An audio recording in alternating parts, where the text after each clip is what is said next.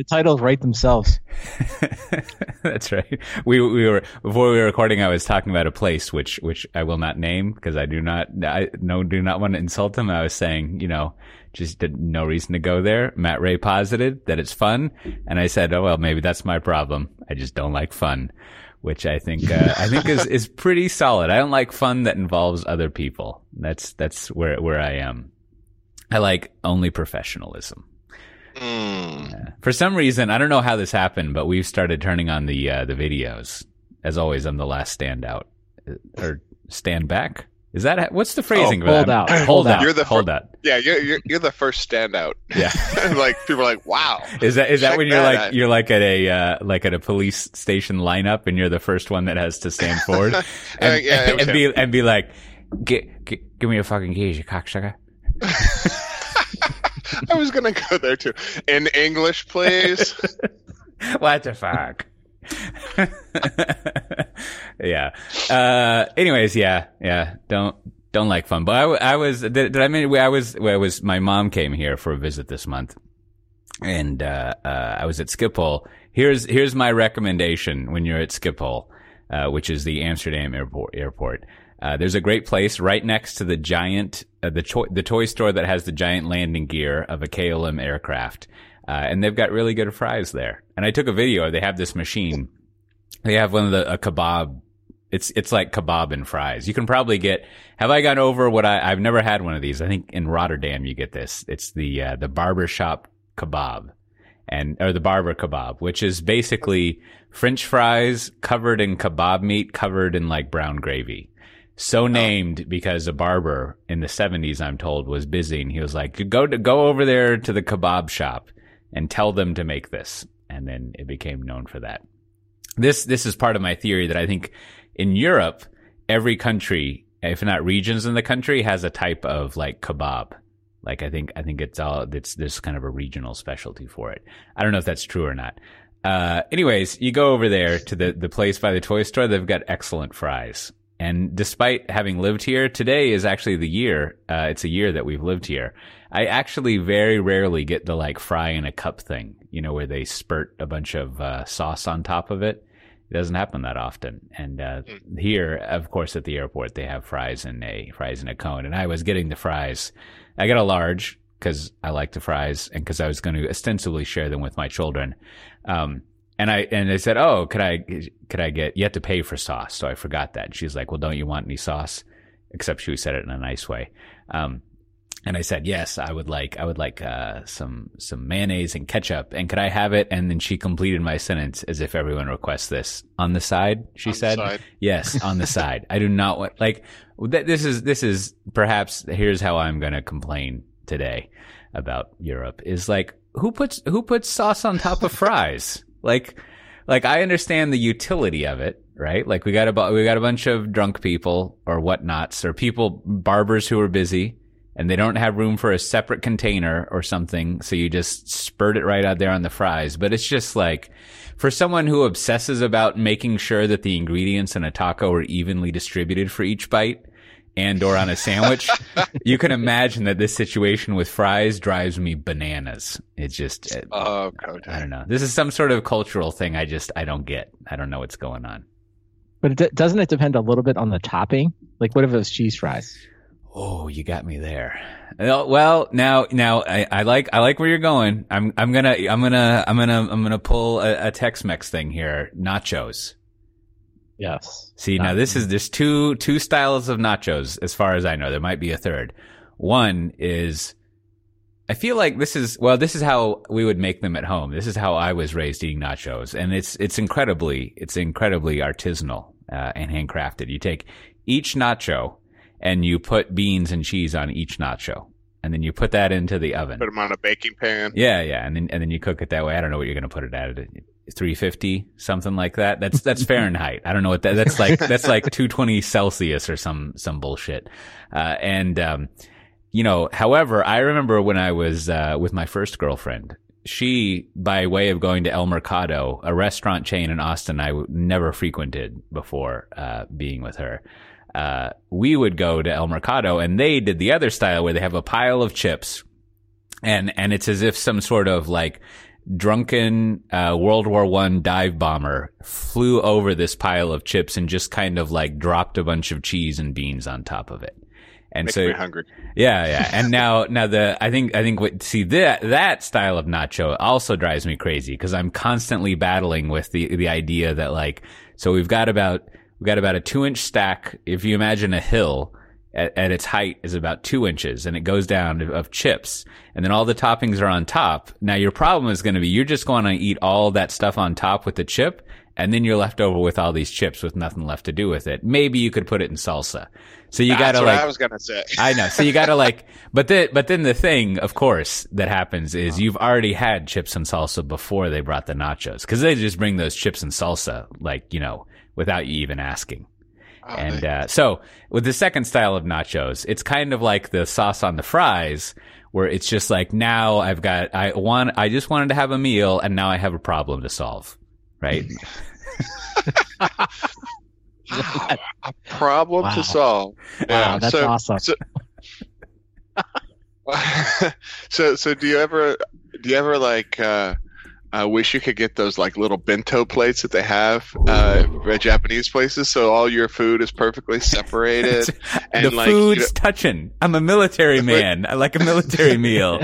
and then you can like just take a bite and order. You can be like 1, 2, 3, 4, 5. 1, 2, 3, 4, 5. That would be nice. Like, That would be nice. I think so far this has been a great therapy session for me. I think I'm realizing some things because, you know, I'm just missing nachos. That's all I know. oh man, nachos. Chips. You know, there actually is a pretty good, there is a place that you can get okay nachos, here, just up the street that we went to. They have a little brewery there too.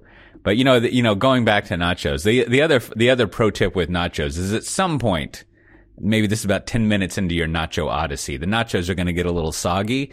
And at that point, you can just get a fork and a knife. And you don't eat it with a fork. You can actually fashion a nacho out of the nachos. Just to blow your mind. That's kind of like the opposite of the Homer spoon, where there was a spoon carved out of a smaller spoon. It's like a spoon carved up from a small spoon. But you can cut like a nacho aggregate, and next thing you know, that's the way to go right there. And by that time, all the seasoning all the juice has flown down into the nacho goop, and you're off to the races. I'm starving. I'm gonna need to pause the show. I gotta get to Chewy's. Yeah, that's the difference though. Like Brandon's like, I'll be there in like 15 minutes. I'll be there in 23 hours. That's right. Yeah. There's another place up the street, that has something called nachos. And, it's really good. And then they put something that they call, I think, chipotle salsa on it, which is basically spicy ketchup. And I just feel like, in what world do you have this plate of nachos and you're like, I got it. You know what? I mean, I know what world it is, but like the moment you're like squeezing something on the nachos, something is going wrong. That's just how I feel. It could be like, nachos on the Louisiana border, and they'll be like, all right, we got like 7 hot sauces for you. And like, these are all the wrong hot sauces. That's true. Oh, yeah. Well, speaking of nachos, more earnings this week. I think, and also, our old friend Datadog looks like they're going to IPO. There was a fun discussion, in the Software Defined Talk Slack channel. And by discussion, I mean maybe 180 words about the difference between Dynatrace and Datadog. And my takeaway, fellas, from this discussion was agent versus agentless is still a thing. Which I think is I think that's great. It makes me feel young again. My exact take. It's funny how that never changes. 20 years have gone by, same conversation, and maybe it was happening 20. I don't know. Yeah. Yep. There was that kind of meme going around on Twitter about person talking to their therapist and like, what do we do when we're feeling down? And they're like, start a blah blah blah. Oh yeah. I saw that friend of the show, Dave Cheney, was like, start a monitoring company. I was like, oh. What is that meme? Maybe instead of geographic, when we get a third ad, we should have in addition to geographic oddity, we should have nerd meme of the week. Where that gets explained, or what would we call it? We would call it like a sysop meme. Is that good? No one says sysop anymore, right? So Nobody that's funny. says sysops. Yeah, it would be sysop's meme corner, I think. SMC. But is that where does this meme come from? Is there anything worth saying about it? I wasn't real. Yeah. You weren't prepared. Sounds like for something. this. I wasn't prepared. I didn't know there'd be. No nachos for you. You get nachos squirted out of a bottle. Oh, jeez. Yeah. I mean, I thought that one had lost its legs, but it keeps coming back. Yeah. I like that one. But I think on the Datadog thing, back to that, it's like it is interesting to me, like, you know, when these monitoring companies break out. So it's interesting that they got to the point they're going to, you know, actually, you know, file for an IPO. Because I remember I was working on another company about the same time Datadog got started. We were also doing some kind of monitoring. And, you know, I remember us being very dismissive, you know, just the typical, oh, they're just doing the same old thing, right? It's displaying the same statistics. Yeah. And, but clearly, you know, they've done well. And I think this is kind of back to like, it's never clear to me why certain monitoring companies break out and certain monitoring companies stagnate. I mean, it's almost like bands, right? Because so much of the data is the same. So, probably like a band, it's all about timing and having just a slightly different take on it. So I don't know. I guess congratulations to them more than anything else. Yeah. I think did we mention this last week? I forget, but like, you know, I maybe it's just because I know them from, DevOps days originally. And then of course that fantastic series of ads they did at some point. But, I always think of them as like, you know, a little cute company, you know, with a dog. But now they're all like, you know, big IPO company. Data Kennel. Big outfit there. All those little companies, you know, you get there and they're like, oh yeah, we've got like 1,400 employees. And you're like, really? Here's what I want to know. Here's the predictions. Okay, so in the financial analyst community, are they going to actually start an index fund of monitoring companies, or at least systems management? You have your ServiceNow. You could have a New Relic. Get a Datadog in there. See what else might you get. You might get a slice of. Well, BMC's private. You get a Micro Focus, maybe. No, CompuWare. CompuWare like. I think you could throw something in there. Get SolarWinds in there. Oh, right? Yeah, there you go. Yeah. SolarWinds. Yeah, you got a whole. But wouldn't the problem be like with the index funds is most of these companies don't last more than like two years being public. You know, high growth, high risk, high growth. That's this is going to be in your Spartan 5, not your Spartan 40. So this is the point where we put the disclaimer where we're like, never listen to us for investing information. No. The only investment you should make is sending all your money to me, and returns not guaranteed. Don't even know what a return is. Well, I think we all have. I mean, I feel like I have worked at multiple companies that weren't the one that was the big winner, right? I feel like I've been close to it. And then everyone gets excited because they see like a peer, like, oh, well, we're gonna be worth that. And then that doesn't really happen. That doesn't always happen that way. So yeah. But I do think, you know, it does remind me of just like I always come back to logging, monitoring, access management. Like it just feels like it's just a cycle that just goes over and over. Companies just constantly being started, sold, IPO'd, repeat, right? And it's just it seems like there's just an insatiable demand for either people starting those companies and then people wanting to work at those companies and then ultimately someone buying them or, you know, in this case, some of them going IPO. Yeah. And a lot of them are like the same people over and over again. Yeah, that's also it's also interesting. So that's how you figure out like, well, this guy sold out. You know, this guy sold a company. I'm sure the second one's going to be successful too, right? Have we learned that? Yeah, they got all the ropes. Have evidence to the contrary on that one as well. Yeah. I've been working on you know, another book, or as more than likely, as the OLA people call it, a report. But you know, one of these other little things here. Now, and I'm trying, the angle I'm going for is, you know, we've been figuring stuff out in IT, but these business people, they don't show up to the party, so we're fucked, right? Like they keep talking about how they want the digital transformation and stuff, but every time I look around, there's no business people in the room. And if you don't get these business people coming there and telling you what they actually want you to do with your DevOps pipe holes, then like it's just, you know, who cares, right? Like it's not.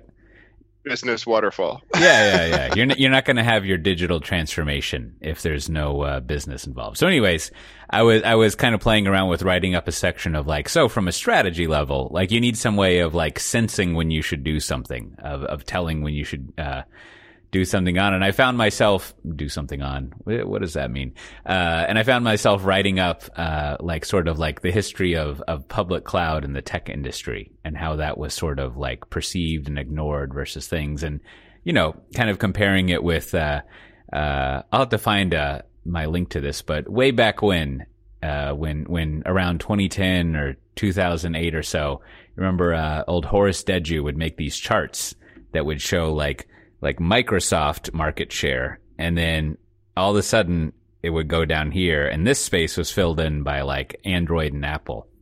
And his whole point was like, well, what happened here is that the PC manufacturers didn't realize that the definition of their market had changed, and then he would never say this, they were fucked, right? And so like that's sort of like if you're worried, I was playing around with this idea that if you're worried about your market being disrupted by like Instagram insurance sellers, what you have to do is like be on the lookout for your market always being redefined and figure out like when you should jump in it. But anyways, that's just a long way of going to. It was making me what's a negative version of reminisce? Like sort of like wicked winsomeness. It was making me, you know, ramble. I think it would be ramble. Yeah, that's right. Yeah, rambling. Yeah, it was making me mental ramble through like all the time I spent like I don't know, theoretically telling people like, hey, this public cloud thing, it's probably a big deal. And like and as I was sitting typing, I was kind of remembering all of the explanations of like why it was not to be worried about. And so y'all going over monitoring reminds me of that in the sense of like, it is like, I guess, as you were just saying, picking the exact like companies that would be successful would sort of be impossible at the time. But just like intuitively, there's this pattern that, you know, that like, yeah, there's going to be like a changing of the guards with monitoring, and it's also kind of going to be the same. But then like no one really seems to take that seriously. Like in the same way that no one was like, oh, this public cloud thing, that's nonsense. No one's going to like that. There's probably some, you know, German word for, you know, Cassandra historical reminiscing. Now, funny you should say that. That was the next section I was writing out, is another way you can figure out when you need to do something. You can kind of figure out the strategy you need to do is to listen to Cassandras, to like find Cassandras. And like I was saying, like, Mary Meeker's a good Cassandra, right? Like she's just constantly like telling you some like big disruption is going to happen, and she's pretty systematic about it. I was saying, you know, you should consider Cassandras that have like footnotes and year-over-year charts. They're generally well informed. I want my well documented Cassandras with a considerable bibliography. But I mean, but the problem is like most of those companies are on a fairly short cycle, right? They're thinking ahead, you know, 6 months, 9 months, 1 year. And being able to build up the investment to make a multi-year, you know, change, if you will, that doesn't happen unless you know you have the power to actually swing a whole lot of people at it. And what I'd like to think about is like who are the people who like went in and failed, you know, or like who swung big but like it still wasn't big enough. Yeah. Right. Write that in your report. Yeah. That's a good sort of like case study to look at. And like I need to go back and read this for the third or fourth time, but there's a good write up of sort of like the whipping boy. I guess it's cool not to ungender that, because really like who let the boys get whipped instead of everyone else. But like, the whipping person of, what would you call it? The whipping person of like disruption is like Blockbuster, and it's kind of in Kodak and things like this. And it's almost an interesting write up of sort of like, yeah, I mean, they kind of knew what was going on, and it was a little more nuanced and difficult than what you would assume. It wasn't just that they were just like dumb. It was just like more complicated, which I'm sure is the case. But if you have a let's call it an IT estate, a bunch of servers, computers. You might even have some sort of Internet of Things thing that's on your IPv6. I don't really know what that means. Hey, Matt Ray, you probably know. Does IPv6 have colons instead of periods in the IP address? Is that what it is?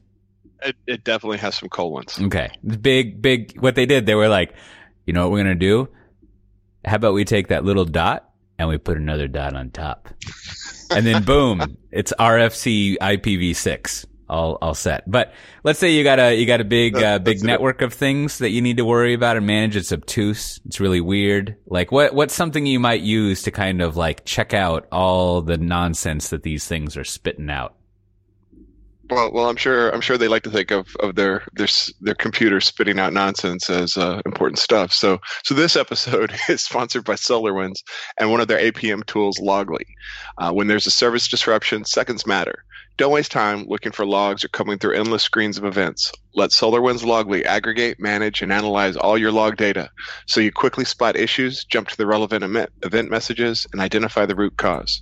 And the Loggly in-context integrations with SolarWinds AppOptics adds rich performance instrumentation and distributed tracing to further accelerate identification of root cause and significantly reduce MTTR.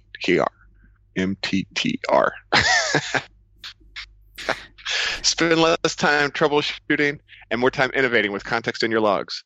Loggly scalable, cloud-based management that won't break the bank. Plus, Software Defined Talk listeners get a special 20% off your first year of Loggly from now until September 30th.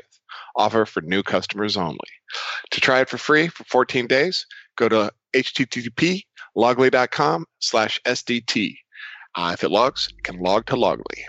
Now, listen, just to be clear, the nonsense was the logs that it's making sense of, not the sense being made of. You got all these things with colons in their name, spitting out nonsense that you've got to un-nonsense. Clearly, yeah, they're going to un-nonsense your nonsense. That's right. Put that on a license plate. These European license plates are long enough. You might be able to stick it on there. Well, listen, as we like to do each week, which is to say this is the third time, before we tell you about another fantastic thing you should try out, I want to go over a geographic oddity. Now, this geographic oddity is a bit of some feedback from a previous episode, which I have not done well to prepare, so it'll be a brief geographic oddity. I was wondering last episode, I was positing that perhaps way back when, in the era of the Gauls and like Red Bad and things like that, the Netherlands were basically a swamp that had been reclaimed and drained, hence being called the lowlands. And I wondered, are there any other swamps in Europe?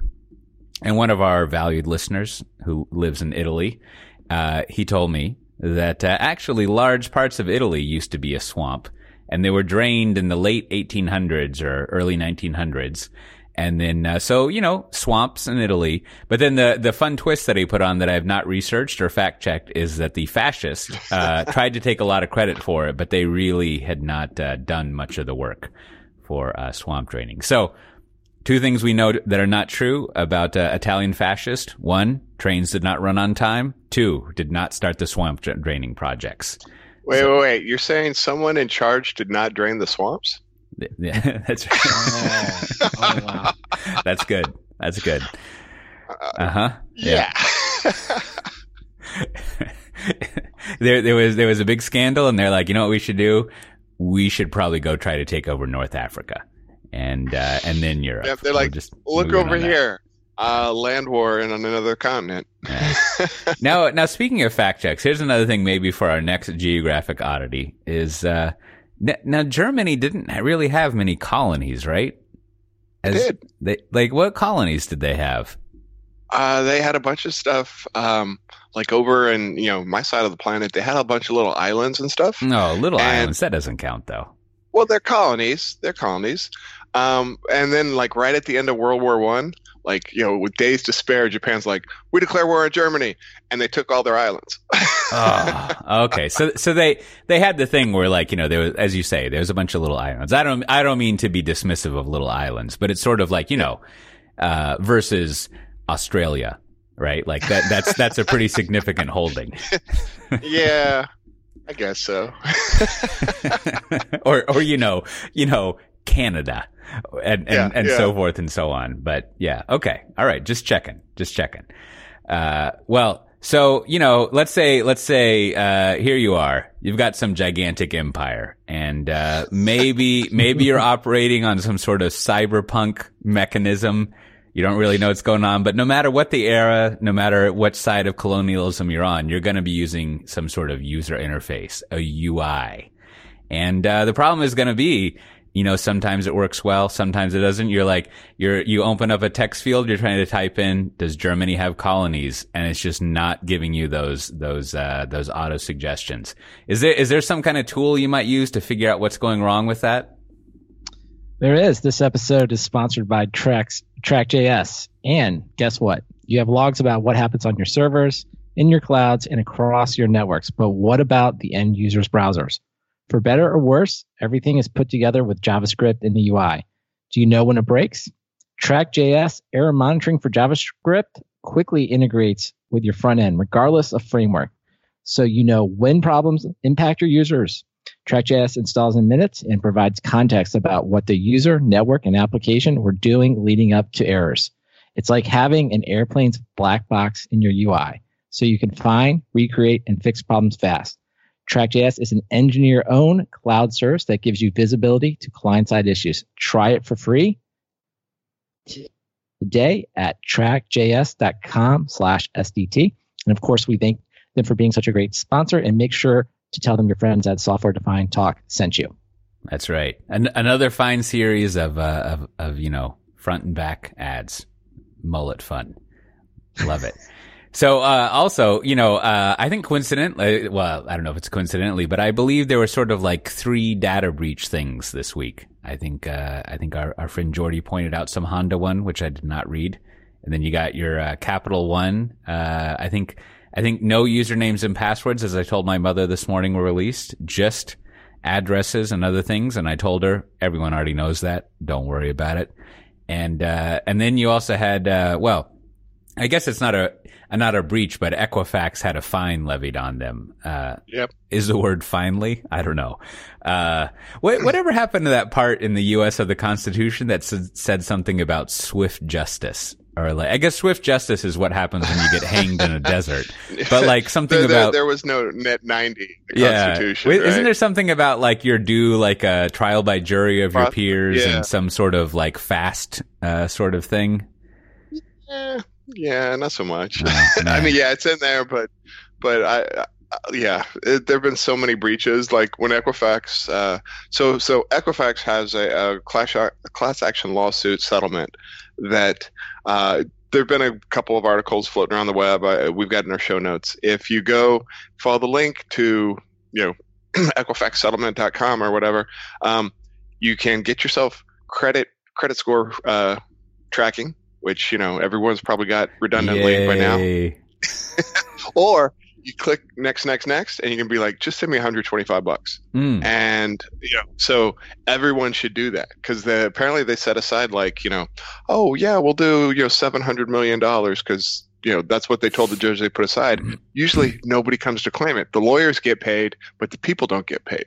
So but there's a new thing there because it's only $31 million has been earmarked for this payment. So now people are saying, because it's become advertised, because so many people are doing it, it sounds like the prediction is, I guess it's the FTC or I don't know, one of the government agencies is basically saying they're actually recommending take the credit reporting because they feel like it's going to be a very low payout because so many people are going to claim it. But of course, I thought that they set aside, they told the judge, yeah, we agree to do that payment, knowing that they wouldn't actually end up paying it.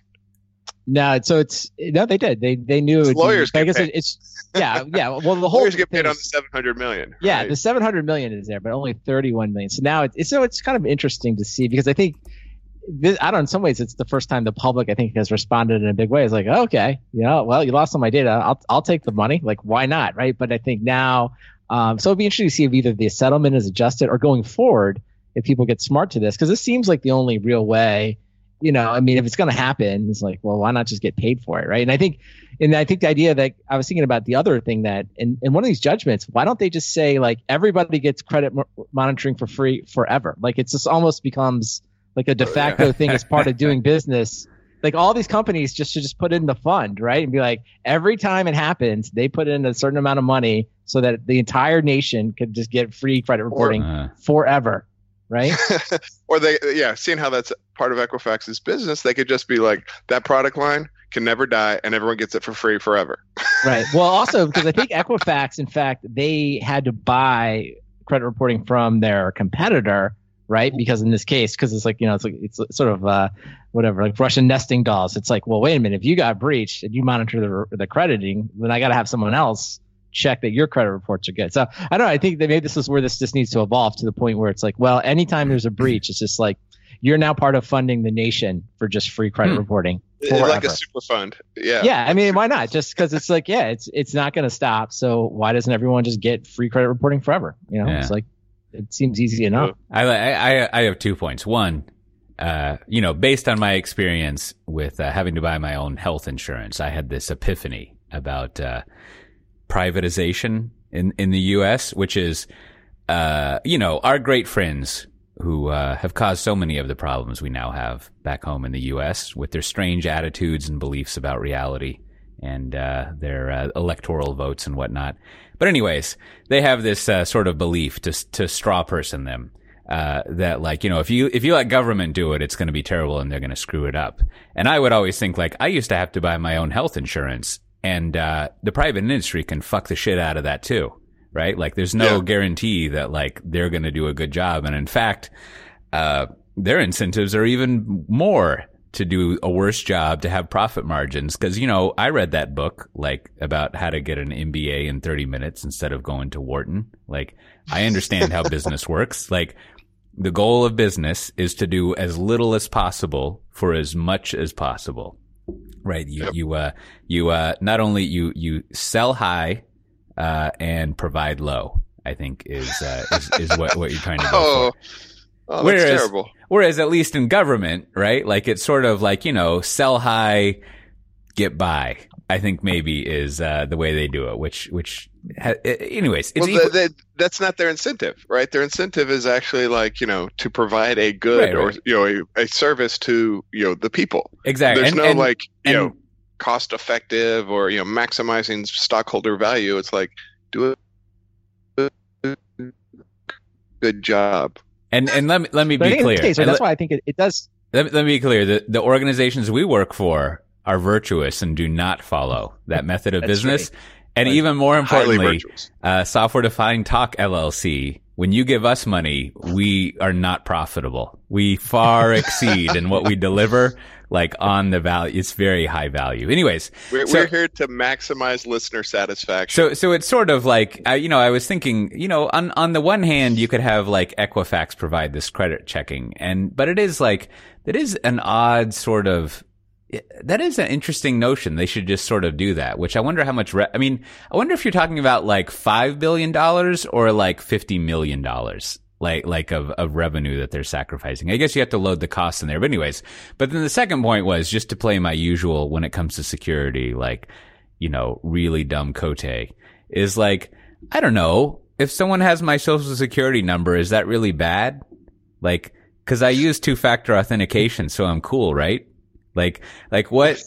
And it's like, it's bad. like what I was telling so maybe that's bad. But what I was telling my mom is like, well, you have bought and sold many houses, you have a car, so all of your address and your information is publicly accessible, right? Like, the amount of information that people know about you already legally is huge, and so like, I don't know, like what else are you going to get and I guess if social security number and my dog's name, and then like, I had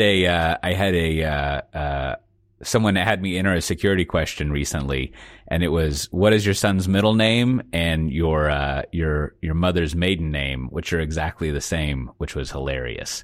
But I don't know. It's just like, so what are people going to do with all this information? Why is it bad? Well, I think I would say at this point, you haven't been a victim of like what people would call like really sophisticated identity theft, right? So when I think that's the point where somebody just needs a social security number, right, to fill out applications in places that are not necessarily, what are they going to do? They're just going to verify it's valid, right? And they're not going to even notify you, right? They're just going to say, okay, have that. And then, so what happens is that, and this is where it becomes hard, is like behind the scenes, like you don't even know about this. They provided your social security number, your address and stuff. You never saw it. And then time goes by and then suddenly you're going to start getting mail and it'll start being for I always forget about the scenario that it's not, it's not that your existing stuff. I always forget about the scenario. It's not that your existing stuff gets hacked into. It's that people sign you up for new things. Right. And then hence the stealing identity versus hacking into your stuff. And if you've ever talked to someone that's really had it done in a way, someone that's not even necessarily sophisticated, just someone that's been a victim of like lots of credit card applications, lots of bad loans, like it can take years to try to get it off their thing. And then of course, when they go to, file for their own credit, maybe they need credit card, mortgages, or whatever, right? Then they basically can't do what they want to do. And right? then the point of that being that if you have the information you would need to fill out an application, then you can do it. Right. I guess. Yeah. And then that's the reason why it's bad to have all the personal information sent out. But this is why I think you could go the other way, or this is why I was saying about the credit report. So like go back to the three major credit reporting agencies, like the bulk of their money, right, is going to come from financial institutions that want to do a quick credit check to see if they should give you a loan or whatever you're trying to do. Right. So, the consumer side of it, I think this is the way to think of it. Like, I think that business is no longer a business. Like, we've seen that there's so many breaches that it's just sort of like part of being in the business of providing financial institutions credit scores should just mean that you by default provide all of the people that you have a file on free credit monitoring. So anytime, right? Because because you don't have a choice. People would say like there's some way to stay out of the system, but there really isn't. Like someone has a file on you, like you never opted in. Because it's an overlay, to use a vaguely technical term, right? Like it's an additional thing wrapped around it that the thing has no decision in.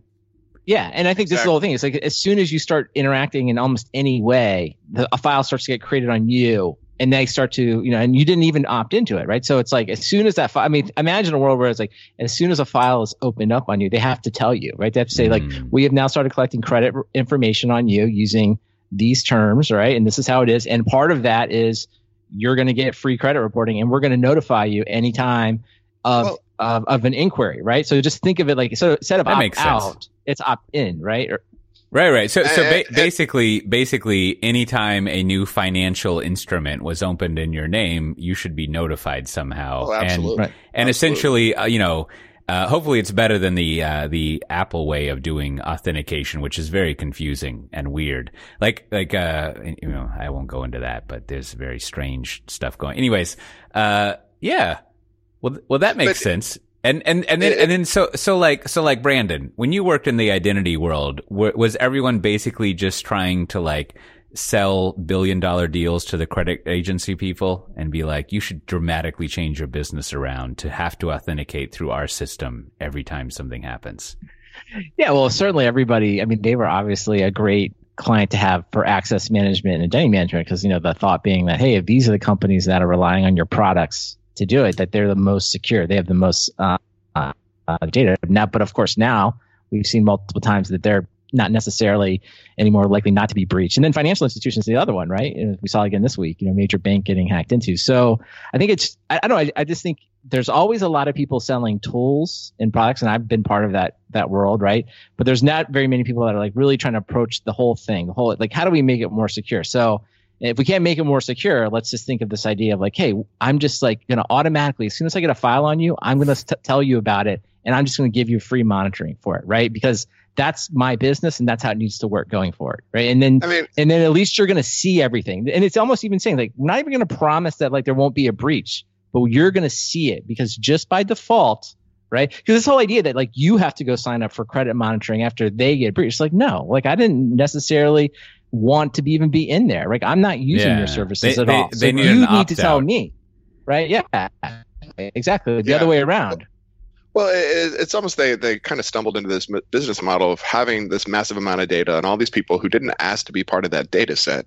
And so now they're kind of like, check it out. We know everything about you since you've been an adult. Don't want to creep you out, but we've added the ability for you to be notified when somebody else wants that. And you're probably like, wait, you've got all my data? Yeah. You're not even worried about the access. You're like, wait, I didn't even tell you could do that. So it's definitely in their best interest. Well, from an outsider who has my data in their system, is like, I would probably like it if they provided me this monitoring, but they probably also don't want to like freak me out. But it seems like it would help with the quality of their data. Right, they're going to protect. This is kind of like a Facebook problem, right? Is like you get all this stuff for free, and even though you clicked on some stuff, you actually didn't agree to like your. I don't like the phrase your data, but you didn't agree to participate in this world that you don't like. Right. And so maybe to like cap this off before we get to the old recommendations. Like, so one.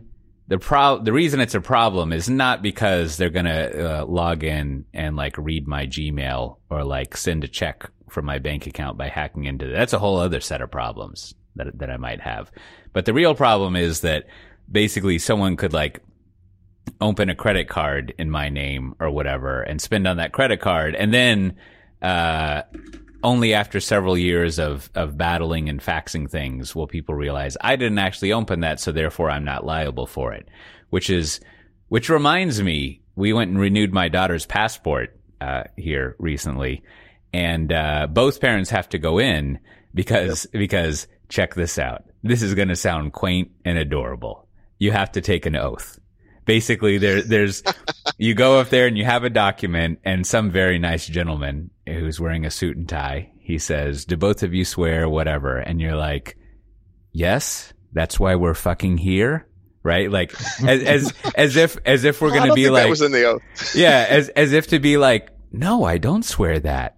I mean, like, what the fuck? Like it's like, I think there's two things that are like to the point of like losing your identity that are, I don't know what you would call it in a security context. Not useful, I think, is the colloquialism for it, is a signature and like taking an oath. So it's sort of like the idea that like just because there's my signature on some document means I'm actually like culpable for $10,000 is like absurd, right? Like, but and yet that is the reality of the world.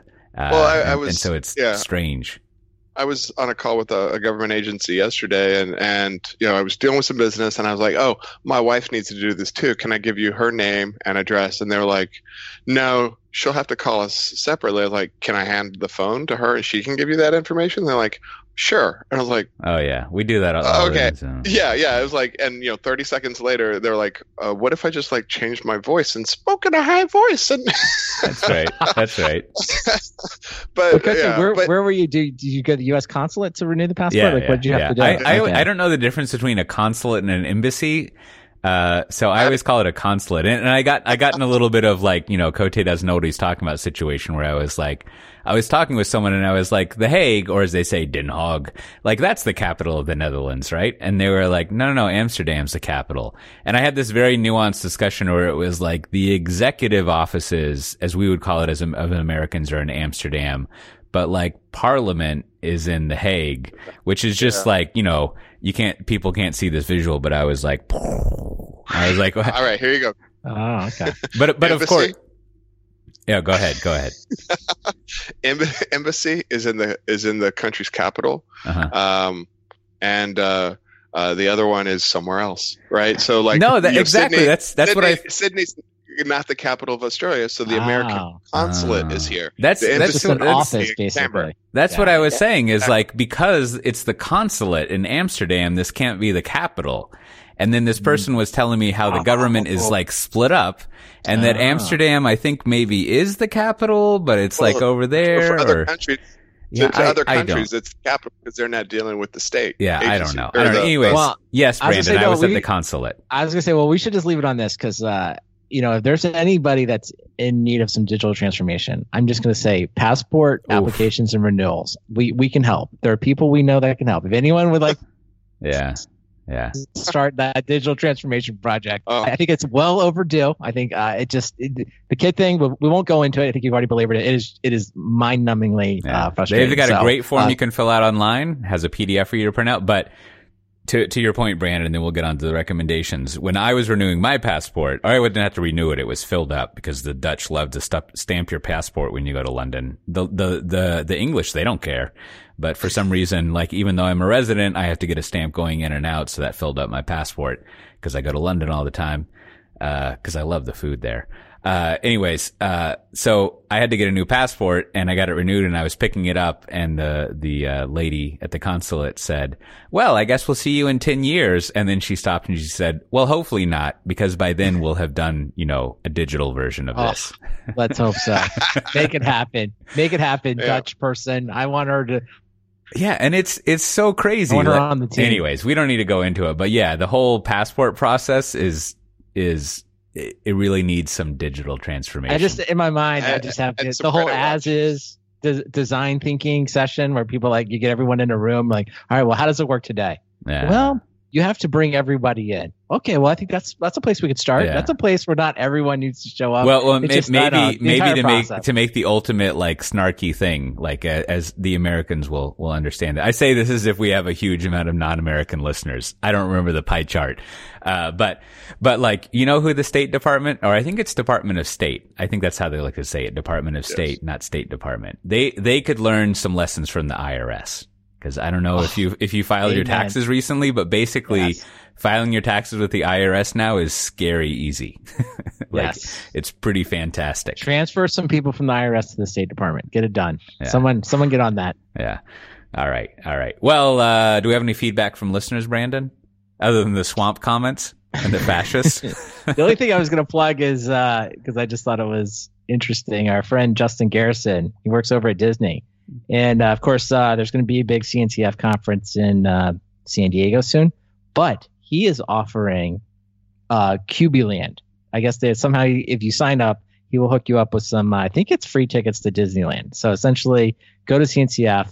I would never do this, but maybe other people would. Get your family there, let them stay in a corporate paid hotel, and then get a free passes into Disneyland, and then have fun. So so you can check it out. QB-Land 2019, links in the show notes. And Justin's always been a long time listener and always good feedback from him. So check that out. I once pissed off the organizers of Devox Belgium because I had them pay for my family's hotel while they were visiting there when I was speaking there. Too bad for them. Also, there's a few events to go over. At the end of this month, on August 30th, I'm going to be up in Glasgow. I should probably learn how to pronounce that, up there in Scotland, and I'm going to be giving my presentation about how Kidnapped has been an important novel for me in my life. It was given to me kind of with a frayed cover by my grandfather, and it was only in the past 3 years that I've actually read and appreciated it. It's a great novel. It's actually not anything at all that I'm going to do. Maybe I'll talk about it, but I'm going to be at Agile Scotland, and I'm going to have a 90-minute session kind of going over my book. And normally to go to that, it's on August 30th in Glasgow. It would cost you £70 sterling. But if you apply the code, which you should just go to the show notes to see, because it is as-speaker-Michael. How's that for a discount code? That's one of the best ones. I hope AS stands for something as opposed to someone's impersonating me and stealing my identity. But instead of paying £70 sterling, you can pay £56 sterling and 13 pence, or is that a guinea? Cents? What's at the end there? I don't know. Now, if it's 56 stones, does that make it gravel? Is that 56 stones and 13 gravels? That Celsius, the that chart imperial versus chart, can I just comment on that chart? You know what they don't tell you about? Centiliters and decaliters. What the fuck are those? All right.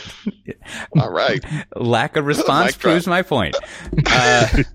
Also, Spring One Platform, our big conference, which I'm very involved in several of the tracks and some other things, is coming up on October 7th and 10th in Austin. I think on my previous podcast over at Pivotal Conversations, I said, if you come to there, I will, I'll spend some time with you, perhaps in a group, going over my taco eating strategies and how to ensure you enjoy them. And if you register before August 20th, you get $200 off the registration. And just finally, there is an EMEA party, that is Europe, Middle East, and Asia. I think it's maybe on Wednesday or Thursday, but there's a link to register for it if you're from EMEA. If you're from Oceania, can't come. Not going to let you into the door. If you're from the U.S., nope, not going to happen. Got to be in EMEA. So I think we're going to have it at the Fairmont that opened there. But y'all should come check that out and come to the conference. Are there any other conferences y'all want to go over? I saw the call for talks for Kubernetes conference. Sydney and Seoul just came out, and hopefully Chris A for the show will be there because it's a CNCF event. So maybe I'll try to find a way to get to the Sydney one. I got to find something hot with the Kubernetes that people actually want to hear about. But yeah, that's coming up. I think I'm going to be at Cloud Expo Asia over in Singapore at the lovely Marina Bay Sands Convention Center with 30,000 of my friends. So that's on the horizon for me. That is a good looking place there. Love that Singapore. Get chili crab. Just some real time follow up. One, I forgot. I got it back. At Cuba, not guaranteed a free ticket, but you can request a free ticket on the park there. So make sure I clarified that. Wait, but I think my family all the way. I know. I want to make sure I get in front of that before I did it. And then two, the most important conference. Matt Ray has not officially accepted yet, but I've heard he's going to be giving a keynote at the Emacs virtual conference coming up very shortly. If you want Matt Ray to keynote. And I think he could do a full hour on just using Emacs as the presentation. That would be the killer moment. So I'm looking forward to that myself. So I looked at the previous year's agendas and I was like, I could do a talk on one of these things. I'm not like I like myself some Emacs, but I was like looking, I was like, I actually have a good idea for a talk. Well, Matt, this is your chance. You and our friend Charles Lowell, I bet you could do a killer co-talk on something. He is, I think he helped spearhead the Emacs users group in Austin. He's a big I'm on Emacs the mailing guy. list. And if he's been using Emacs, starting back when I started using it in 96, he might be the only person alive who's used Emacs that long. Who is still alive? I'm not sure. That's not true. I would have to go do the math. That is not true. Well, yeah. There's probably a couple of people who tell you that why DevOps is bullshit and they've been doing it for 50 years. He's probably sitting around the median age. Oh yeah, that's fair. All right. It sounded funny in my head. Well, as always, you should join the Slack channel. That's all I really got for you. Go to softwaredefinedtalk.com/Slack. And if you want to get some wonderful stickers, you can email your address. That part's key if you want us to mail you stickers, to stickers@softwaredefinedtalk.com. And we have stuff in Twitter and Instagram and LinkedIn. You should check all that stuff out. But now it's time for my favorite part, to find out what movies and podcasts people have listened to on airplanes or watched on lawn mowing. I think I got that mixed up. Anyways, Brandon, what do you have to recommend this week? Is it another true crime thing? Sort of. The show Cops, of course. Everyone maybe remembers that. It's been out for an incredibly long time. So this is a podcast called Running from Cops, which is a quick 6-episode, takes a look at the entire series when it came out. It's actually been out longer than The Simpsons, which shocked me. And I haven't watched Cops in a long time, but I remember in high school I did watch it and I thought it was good. But I never given it much how cops are portrayed and sort of just the broad messaging that it, if you will, inadvertently or kind of like slowly kind of shapes your view of how cops interact. So I thought it was really insightful. I hadn't given this topic any thought, so when I kind of went into it, I was like, oh, that's right. That is interesting. So if you're interested, if you ever watch Cops, if you ever want to get behind the scenes of what's happening there, I highly recommend it. I think you'll walk away with a new perspective. How about yourself, Matt Ray?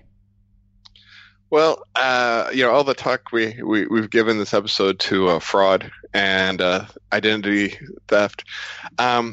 I subscribe to the A16Z podcast, and I don't listen to every episode. Sorry, but they had one that I was like, oh, this sounds boring. I'll probably turn it off in like 2 minutes on synthetic fraud. And I was like, what is synthetic fraud? And I started listening. I was like, my mind was a little bit blown because it definitely ties into the stuff that we talked about this episode where, we're talking about identity theft and all this stuff. Well, apparently people have figured out how all this identity management stuff works and how credit bureaus score people.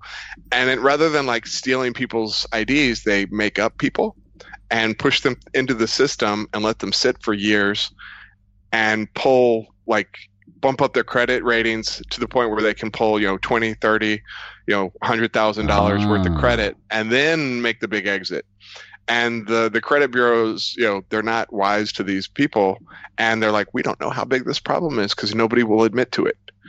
And so it's I guess I spoiled some of the podcast, but it's actually very interesting to hear well, at least I don't have to worry about having myself stolen because, Matt Ray 1, 2, 3 and 4, 5, 6, they're going to be the big games for the, because they're not going to complain. That's amazing. That's like some Neverwinter type of shit. That's all. Exactly, that's great. Exactly. It's like, some great Dismal stuff. So I thought you were going to say those that's used for sort of like, you call a nice hacker a researcher, as I recall.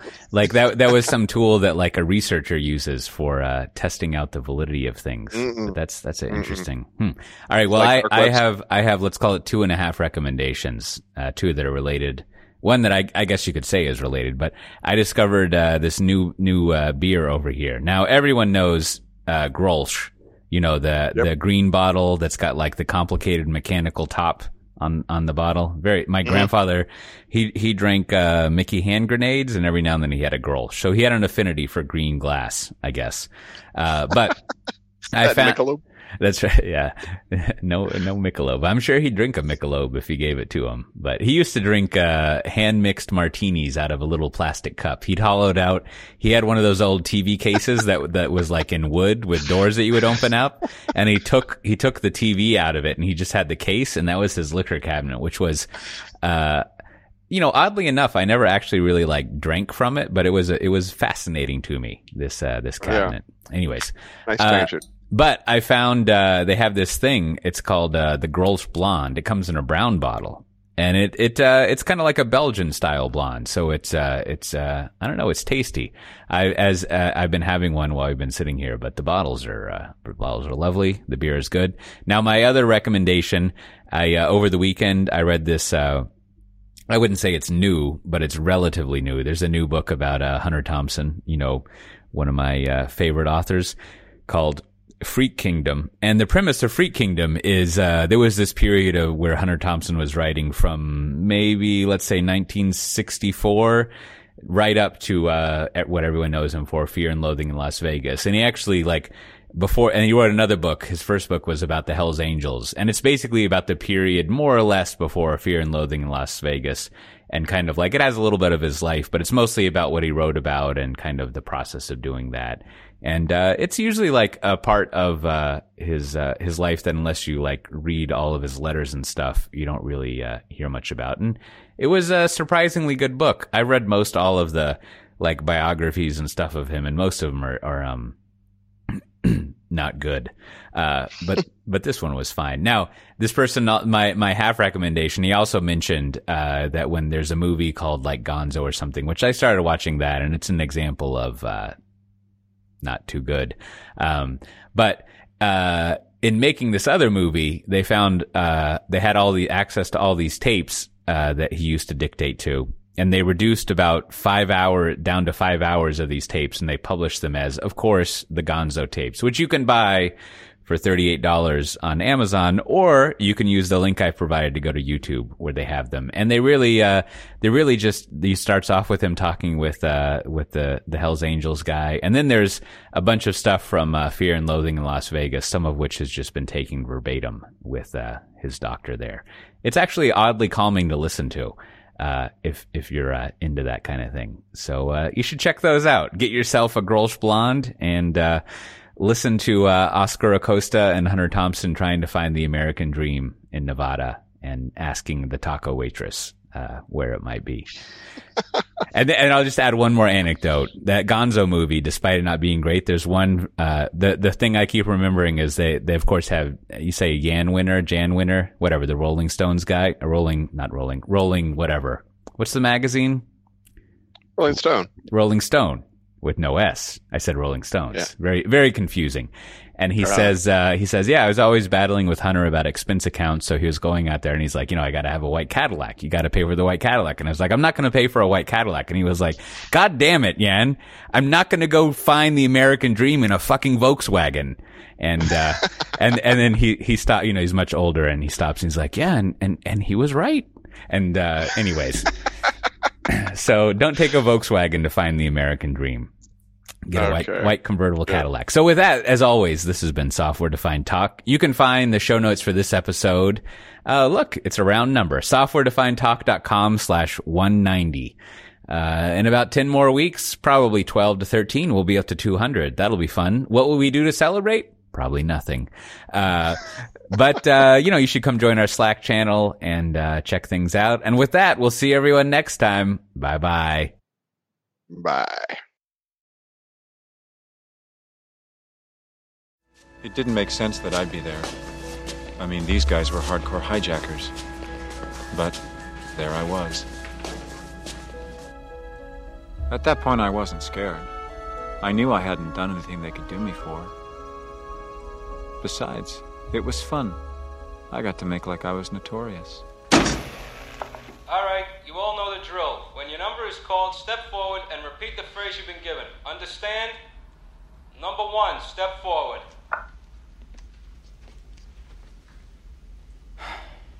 Hand me the keys, you fucking cocksucker. Number 2, step forward. Give me the fucking keys, you fucking cocksucker, motherfucker! Knock it off, get back. Number 3, step forward.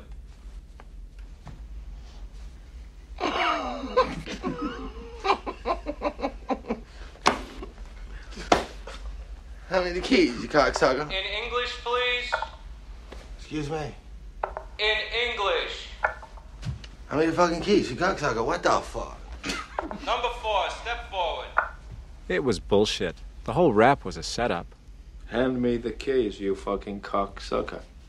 It was all the cops' fault. You don't put guys like that into a room together. Number 5, step forward. Who knows what can happen? Hand me the keys, you fucking cocksucker. This has really got to be embarrassing for you guys, huh?